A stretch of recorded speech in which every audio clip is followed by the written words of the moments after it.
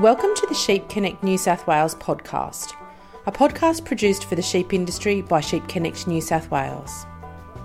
Hi, I'm Megan Rogers, Manager of Sheep Connect New South Wales, the sheep industry extension work in New South Wales, which is funded by Australian Wool Innovation. Sheep Connect New South Wales has a membership of over 2,200, and our main aims are to help keep you and your sheep business up to date on the latest information about all things sheep.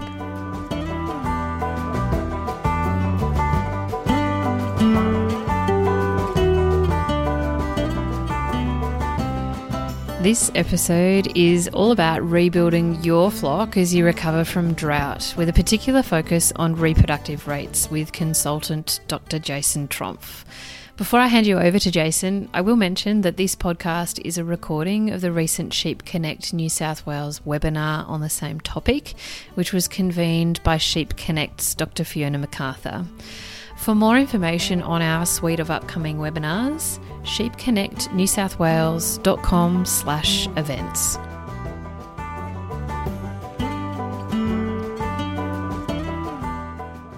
All right, thanks very much for having me on Sheep Connect New South Wales today, and welcome one and all.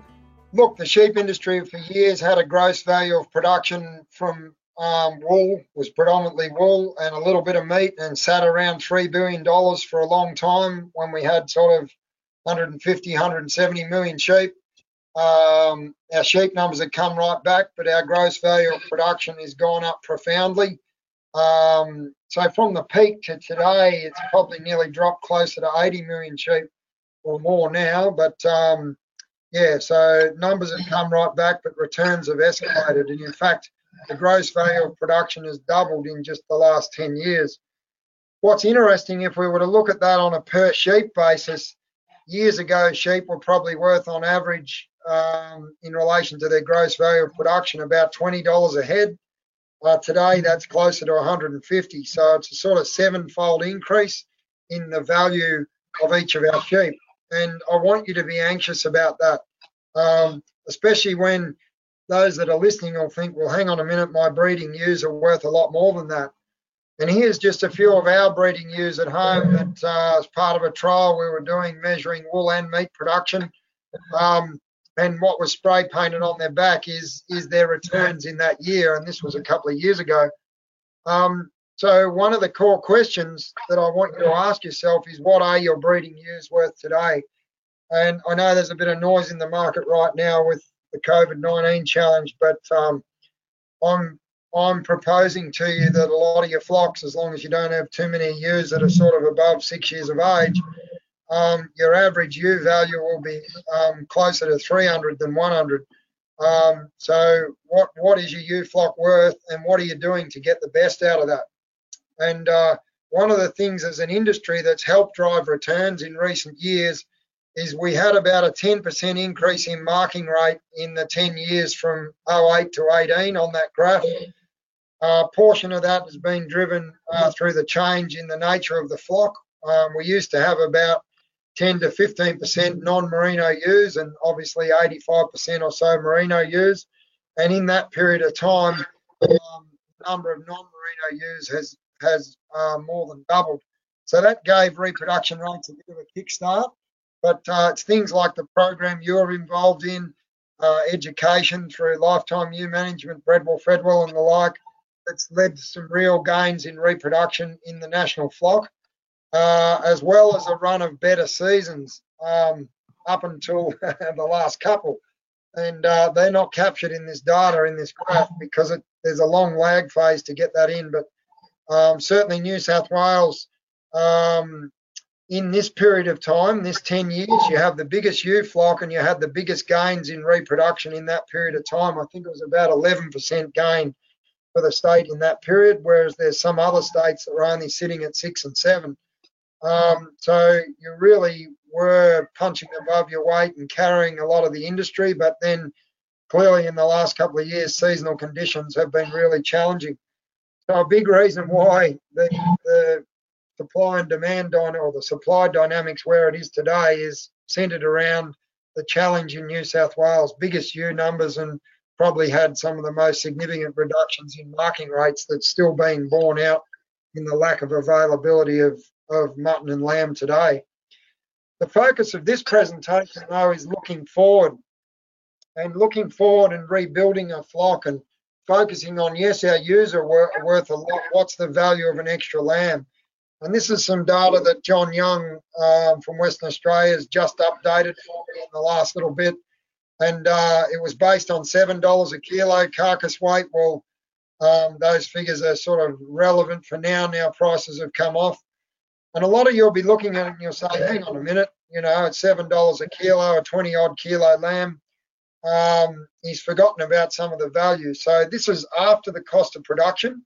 So it's more closer to like a net price for those lambs. And you can see that the younger age groups are used. The value of an extra lamb is not the same as the adult use. So a lamb ain't a lamb. What I mean by that is the uterine environment, lactation in the maiden ewe and a ewe lamb is compromised compared to the adult. That's not a message to tell you not to focus on them. It's just being real about the value of the lamb that's generated. There's a bit of a trade-off there, you might say.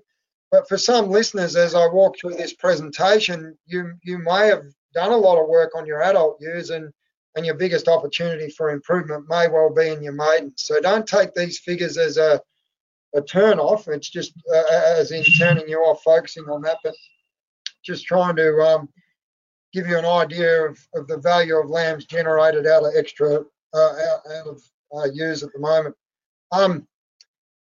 The one message that people could also take there is they should keep more older ewes. Now, I've had a close look at that, and so has John, and you've got a whole education program around that about retention of older ewes. And basically, there's some gains to be made potentially through that, but what brings it unstuck is mortality rates in older ewes. So if you can keep ewes 6, 7, 8-year-old and not have a sharp spike in their mortality rate, there's money to be made. But in lots of the data sets, we see a big escalation in the loss of ewes in those age brackets, and that can wipe off a lot of the benefit. So just be conscious of that. So not sure if you've got any questions, Fiona, but I'm going to move into the heart of the presentation around some core ways to really grow your flock and talk about this whole. No, that sounds great. I'll interrupt you, Jason, if we get some questions that are relevant to the current slides. Righto. So the first one I'm going to talk about is finding your opportunities, and I reckon this is really critical.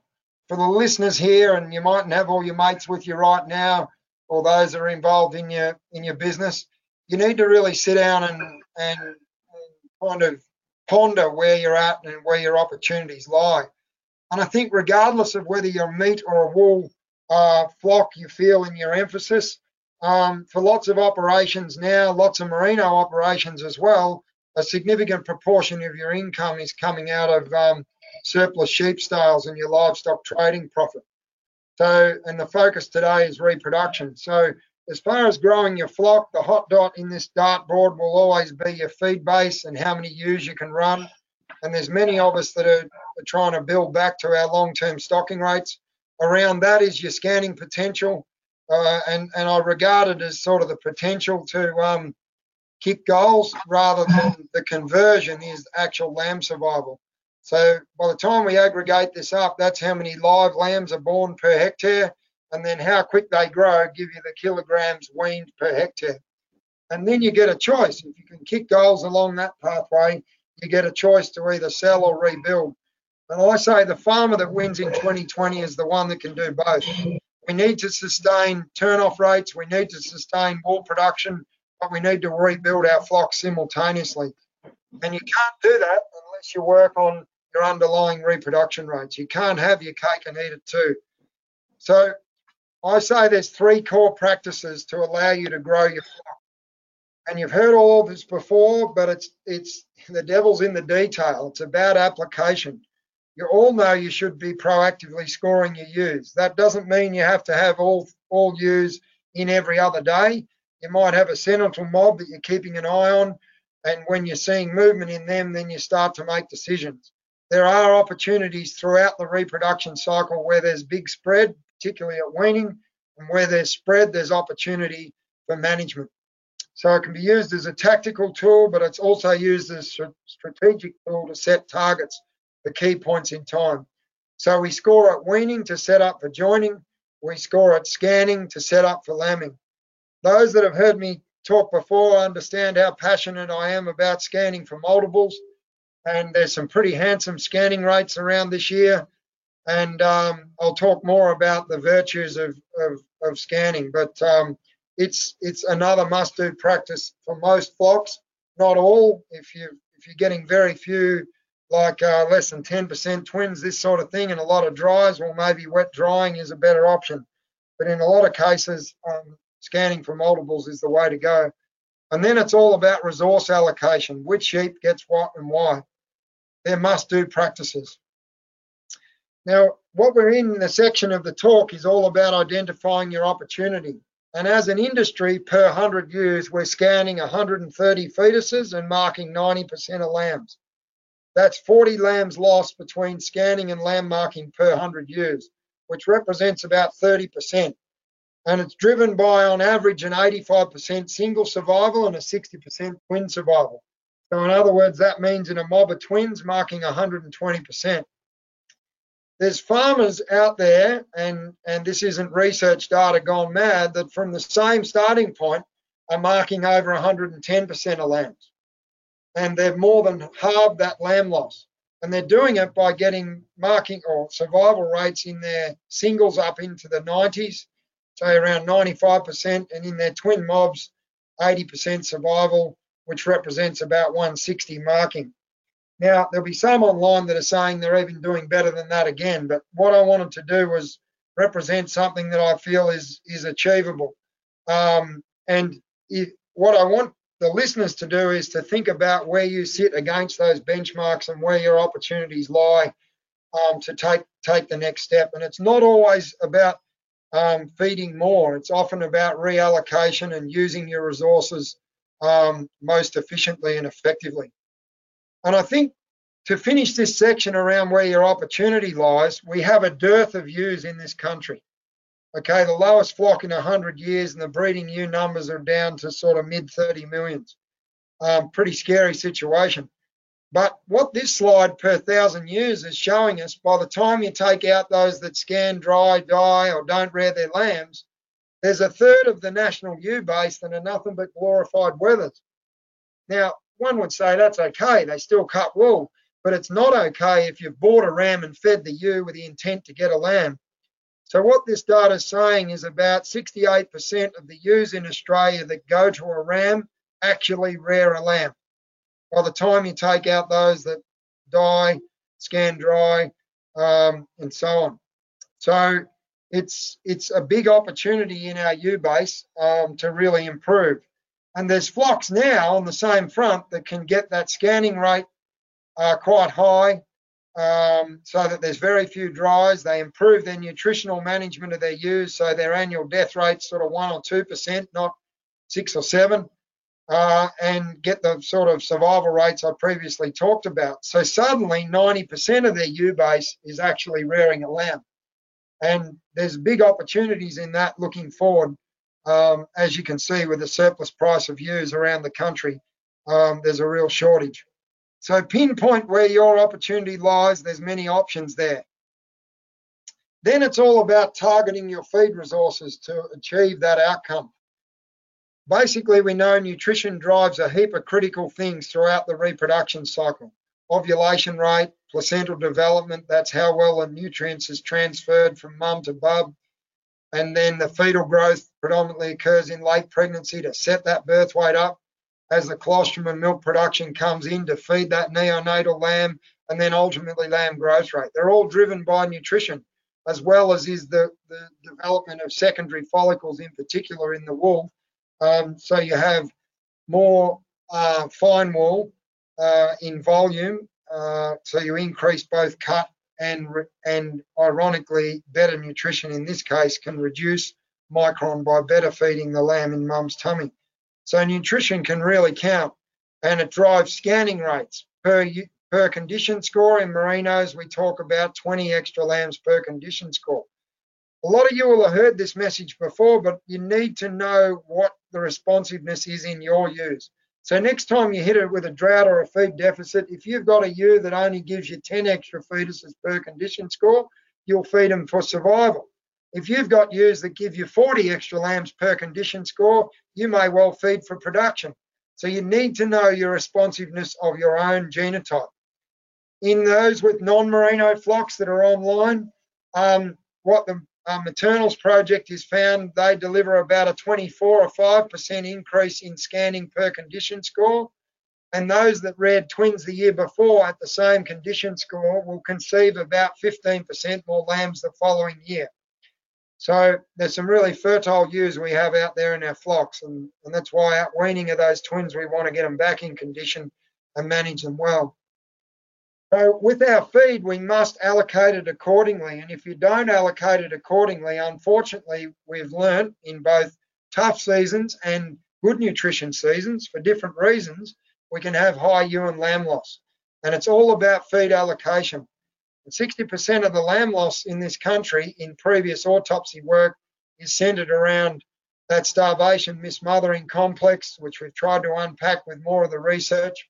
And on the contrary, there's a lot of dystocia as well, where ewes are being overfed and having high birth weight lambs, and you've got that disproportionate size of the lamb to the ewe. So on the same farm, you can have both occurring, particularly where the scanning and feed allocation isn't taking place. We know birth weight drives survival. Many of you talked about that before, but I want you to be anxious about it and get out in your twin lambing mobs this year and weigh some of the lambs that are lost without causing too much disturbance. And if they've got a 3 on front of the number, they were destined to die. They have an inadequate proportion of body tissue relative to their surface area, and they can't keep themselves warm and get up and thrive and survive. So for those that are lambing in the winter and early spring, got to set these birth weights up to protect the lamb. And what the research tells us is basically we need a third of a condition score in merinos in favour of the twin-bearing ewe. So we reallocate feed away from the single towards the twin, and they're the relationships between ewe condition score at lambing and lamb survival. What you'll notice, this was in merinos to merinos. Those that are quick on their feet will say, hang on a minute, at 4 score, if I've got my merino ewe joined to a Dorset sire and I haven't been keeping an eye on the ASBVs for birth weight, that black line for the singles would tip over, and absolutely it would. So this was merino to merino data. On the vein I just discussed, if I present some of the maternals data, and thanks to Andrew Thompson and the team for this information, Ralph Brent that did the research, that team together, ewe condition score does have a relationship with lamb survival in maternal or non-merino ewes, but we need to reallocate feed even closer here, even more accurately, and we need the condition score to be in favour of the twins in the order of a half a score gap in favour of the twins. Because if the best survival of the ewes and the lambs in this research came at about 2.8 condition score in the singles, not out at 3.5 score like there's ewes trekking around your state now with the great break that's occurring. You need to either limit their intake or put them on a paddock with less legume and more fibrous feed that's maybe lost a lot of quality. Say the paddock that might have got out of control. So in a strange way, you put them on more feed so that less bite they get is got more, got lower protein and energy in it. What I often find in big seasons has been a mistake in Victoria is farmers put the singles on the paddocks with the shorter feed, and they have huge dystocia issues because that feed is about 1 inch to 2 inches high, or in the order of 1,000 to 1,500, 1,200, and intake is not limited and quality is premium. So you've either got to really restrict the singles intake if they're above target, or put them on a paddock that they're eating a rumen full of lower quality feed. Clearly, there's a great advantage in setting our twins up, condition score wise. But again, we want them fit, not obesely fat. So if I move on around the adaptability, we've all learnt the hard way with our enterprises that we have to have really adaptable enterprises. And old mate Hanrahan here that hits the intersection, and one year it's a bushfire or a flood, next year it's a drought. All the conversation in our industry is always around the weather. And we'll all be ruined, said Hanrahan, if this bloody rain doesn't stop. Well, that might be the vogue in 2020, or it was, it's the drought the year before. The focus has got to be on hitting that intersection, and instead of being fly blown like Hanrahan is in this picture, we want a kit bag with a heap of wherewithal so he makes really informed decisions and can pull that tool out of his kit bag to deal with that situation. So take the discussion away from the weather of the day and basically building our deck of cards so that we can deal with whatever's thrown at us. And in building that deck of cards, it's kind of like bulletproofing our business. We need to know our enemy and the impact of seasonal variability in our location. Is it the autumn breaks? Is it the failed springs? How's that overlay with our enterprise? Where do we come unstuck? And then we get in and really review our strategies to make sure we've got adequate flexibility up our sleeve. So if we end up in the trenches and we need to dodge a bullet, you can draw that card. And one of the things that hats off to the whole sheep industry and Sheep Connect in New South Wales has been around the promotion of containment pens. They're a great example of what we're talking about here. They're an attacking and defensive tool all wrapped up in one.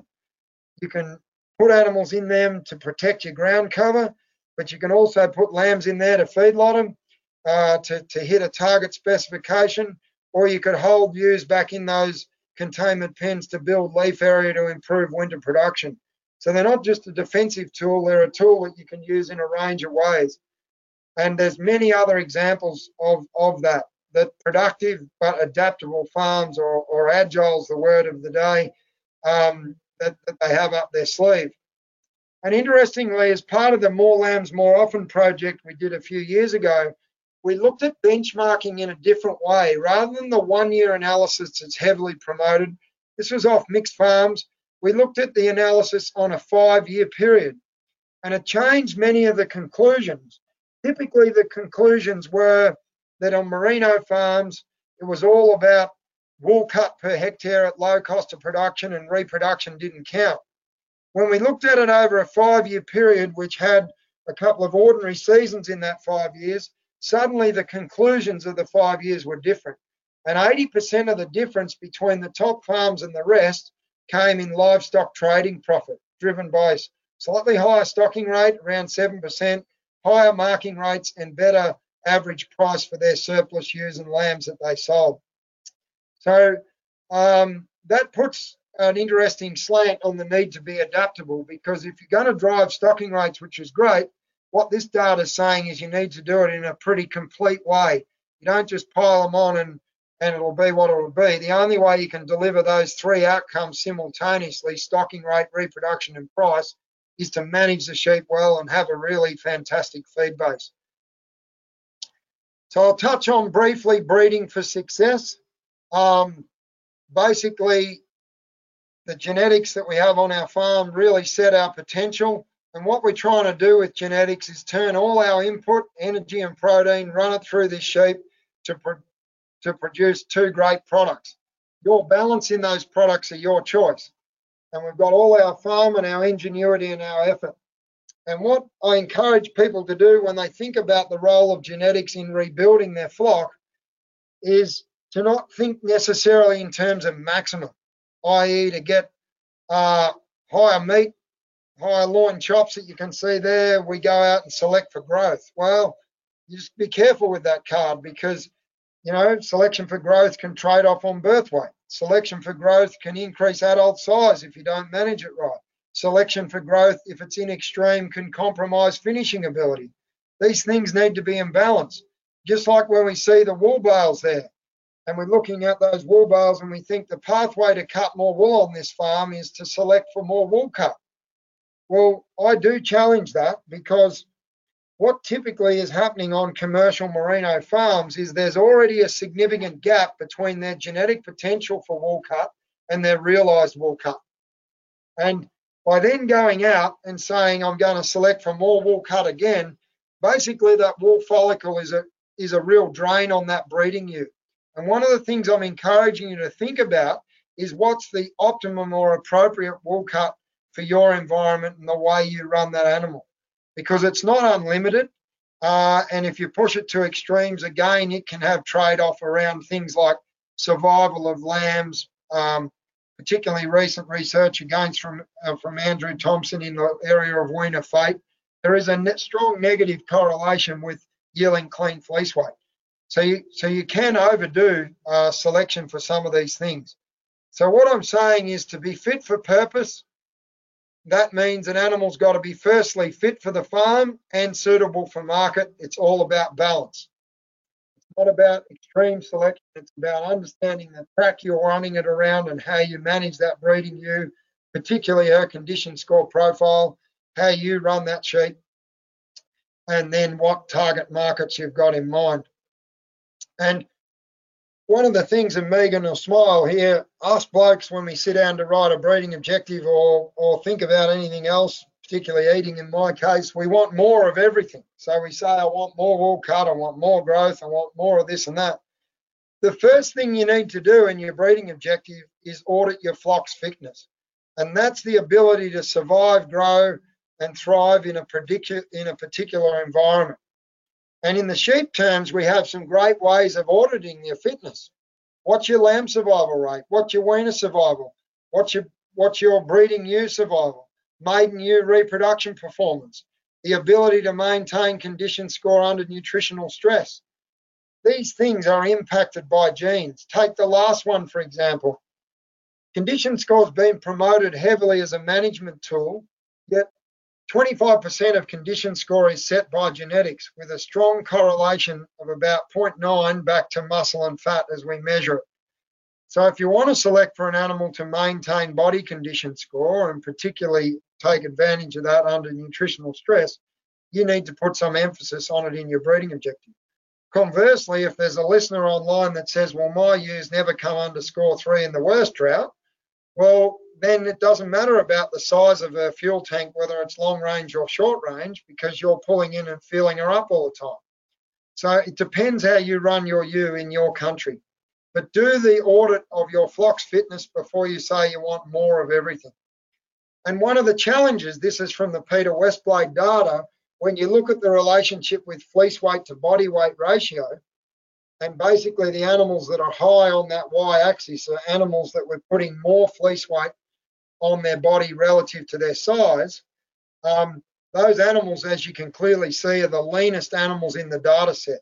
So what the R-squared is telling us is about 80% of the variation in condition score was explained by fleece weight to body weight ratio. So if you select hard for that, you can really compromise the condition score of those animals. Might not have much trade-off in the weather, but it will have in the sister, in the paddock, the breeding ewe full of twin lambs in late pregnancy. So really get a good, clear, defined breeding objective and select to that. On finishing that genetic one of the things I didn't cover is the number of lambs weaned trait that relates into this presentation is now getting busted into 3 traits instead of 1 composite trait. It'll be basically percentage pregnant, litter size, and lamb survival. So for listeners online, wherever your need or opportunity is, you can start to directly select for that. And I'll be putting more emphasis and leaning back on your ram breeder to make sure that they're presenting this sort of information. Another way of me saying that is, don't buy the ram if you don't know its dam. So there's too many animals being sold with a lack of maternal information, and that maternal information is critical if you want to find the right genes for things like survival in your flock. So finally, finishing off on lamb survival, the lambing paddock, from now on, if you're not already thinking of it that way, think of it as a nursery, not a paddock. For that month of the year, it's critical that there's adequate feed and water, freedom from predators, shelter, privacy, and minimal disturbance. And that's all got to happen out in our paddock, not indoors. You can see here on my farm, this is when my daughter was 2-year-old, and that's our ewe lambs lambing. Well, she wasn't observing social distancing, but you can see how tight that they're sticking to their lambs. So certainly maternal behaviour is another opportunity to look at into the future. But it's about really setting that paddock up, and that might involve spelling the paddock. In a years like yours in New South Wales, maybe you don't lock them off completely because the paddock's going to lose feed quality, and you need to strategically crash graze them a bit before to set them up for lambing. It all depends and varies year on year. But the key here is about paddock allocation and using your best paddocks. And what we've been working on is this phenomenon of mismothering in this area. And this little video, it's a little silent video if it plays, is from some of the research we've done and Amy Lockwood's done on this lambing density work. And you can see ewe 390 here has dropped her lamb, and the other ewe's coming in and trying to draw the lamb away, 416. And that continues on, and she eventually drags that lamb away and then lies down and has her own lamb and discards the other one. So that's rogue ewe behaviour. Then as far as the rogue lamb here, ewe 140's had her own lamb, and then here's another mismothered lamb coming in and annoying her during the birth process, pushing her off her birth site, so she goes over to see another ewe, and the calamity just continues. Eventually that ewe 140, about an hour later or so, had her second lamb. The unfortunate thing when I autopsied it, the lamb was the same birth weight as the live lamb, but had died due to oxygen deprivation in the birth process because the ewe had been too disturbed.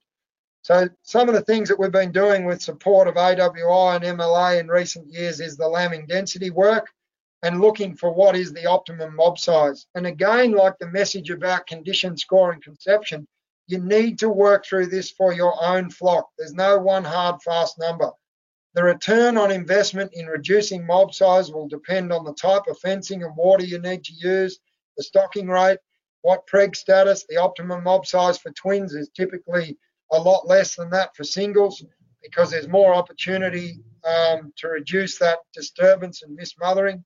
What return on investment you want, whether it's maternals, sheep or merino sheep, and what advantage you're going to use from that fencing to use for pasture utilisation. Because it is one time where more paddocks and smaller paddocks, pasture utilisation and reproduction can live together. Typically, stocking rate and reproduction is talked about as being antagonistic. This is one case where they can run together by having more smaller paddocks, more control of utilisation. Then you've got those paddocks to use to spread ewes out for lambing. You will get a better return on investment for doing that for twins than singles. And there's a ready reckoner that the project's built to help you work through that. So just in closing, the foundation of this pyramid to rebuild your flocks and improve reproductive efficiency centres around scanning, really reallocating feed and allocating your feed resources accordingly to singles and twins, and really seeking for that gap in favour of the twins of a third to a half of a score. Too many people are scanning their ewes, they dot them, they leave them together, and they come back, and when they're inoculating, they separate them 2 weeks or 3 weeks before lambing. The reason we scan is to drive pregnancy nutrition, to drive birth weight, and to set up lambing paddocks for paddock allocation. There's opportunities in both, but you deny yourself of that if you leave them together post-scanning. The quickest way to push them apart is to do it most immediately off the scanning crop. And then we've got this extra, and they're the types of gains that we can get in ewe and lamb survival from those avenues, quite profound. Then we've got this extra opportunity by reducing mob sizes to really lift marking rates, per 100 ewes less, lifting marking rates around 5% in twins and a lot less in singles. So we prioritise those smaller paddocks and better nurseries, maybe even use some temporary fencing to really segregate things. So basically, in closing, they were sort of some of the key ways to rebuild your flock. I suppose one thing I failed to say is if there's more than a 20% gap in the marking rate between your maiden ewes and your adults, then there's a real opportunity to get more out of that maiden ewe cohort. And in many merino farms, the majority of the merino to merino matings are done over the younger ewes. And if those maiden ewes are making up a big proportion of those merino to merino matings and you want to rebuild your flock, we've got to get that maiden ewe performance up. And that's centered around growing her out and hitting her growth targets, getting her up to in the order of 90% of her adult size when she goes to the ram. And there's many farms I now know that scan within 5 or 10%, 5% of their adults with their maidens, and they are a bit more of a challenge with lamb survival, but they're marking, around 10% less. But there's also other farms I know that are getting 25 or 30% lower marking rate to use joint in their maidens compared to their adults. So think about the gaps that exist there. The ewe lamb opportunity is something we're doing. I've got a national project that's working on building understanding in that as we speak, and get a better understanding about what drives conception, lamb survival, ewe recovery and the like. It is a good opportunity, but it's something that I would only be pursuing once you've ticked the boxes in your adults and maiden ewes. And then you need to have a bit of a stock take of whether you've got a genotype that's appropriate for that early life reproduction. So it's something that needs to be thought through, and it's probably not the first avenue to improve necessarily the reproduction rate in your flock. I want you to tick other boxes first and then look to the ewe lambs as an additional opportunity to grow things in the future. But having surveyed 500 farmers nationally as part of that project, they are by far the ewe lambs the most underutilised cohort in the national flock with the most varying results. So there's opportunity to exploit there, but whether that opportunity is for you needs to be thoroughly thought through. So Megan, maybe, and Fiona, it might be more appropriate when we're further down the track with that project to maybe come back and have a talk about the outputs in the ewe lambs area. It is something that's getting a lot of interest this year, but I don't want you to do that as a distraction from your main game. So it's all about turning our reproductive potential into profit. This is the last slide, just to leave you off with a picture of some young ewes that were only sort of 5 months old, twin ewe lambs that are grown nice and quick on their mums. We can get some serious production efficiency into the Australian sheep industry, and I'm excited to support people in that. And I suppose in closing, if you're interested in any stuff, in addition to the great info you get through Sheep Connect, go and have a look at lambsalive.com. We have a boot camp coming up next week, so you can go and have a look. So thanks very much for the opportunity, Fiona and Megan.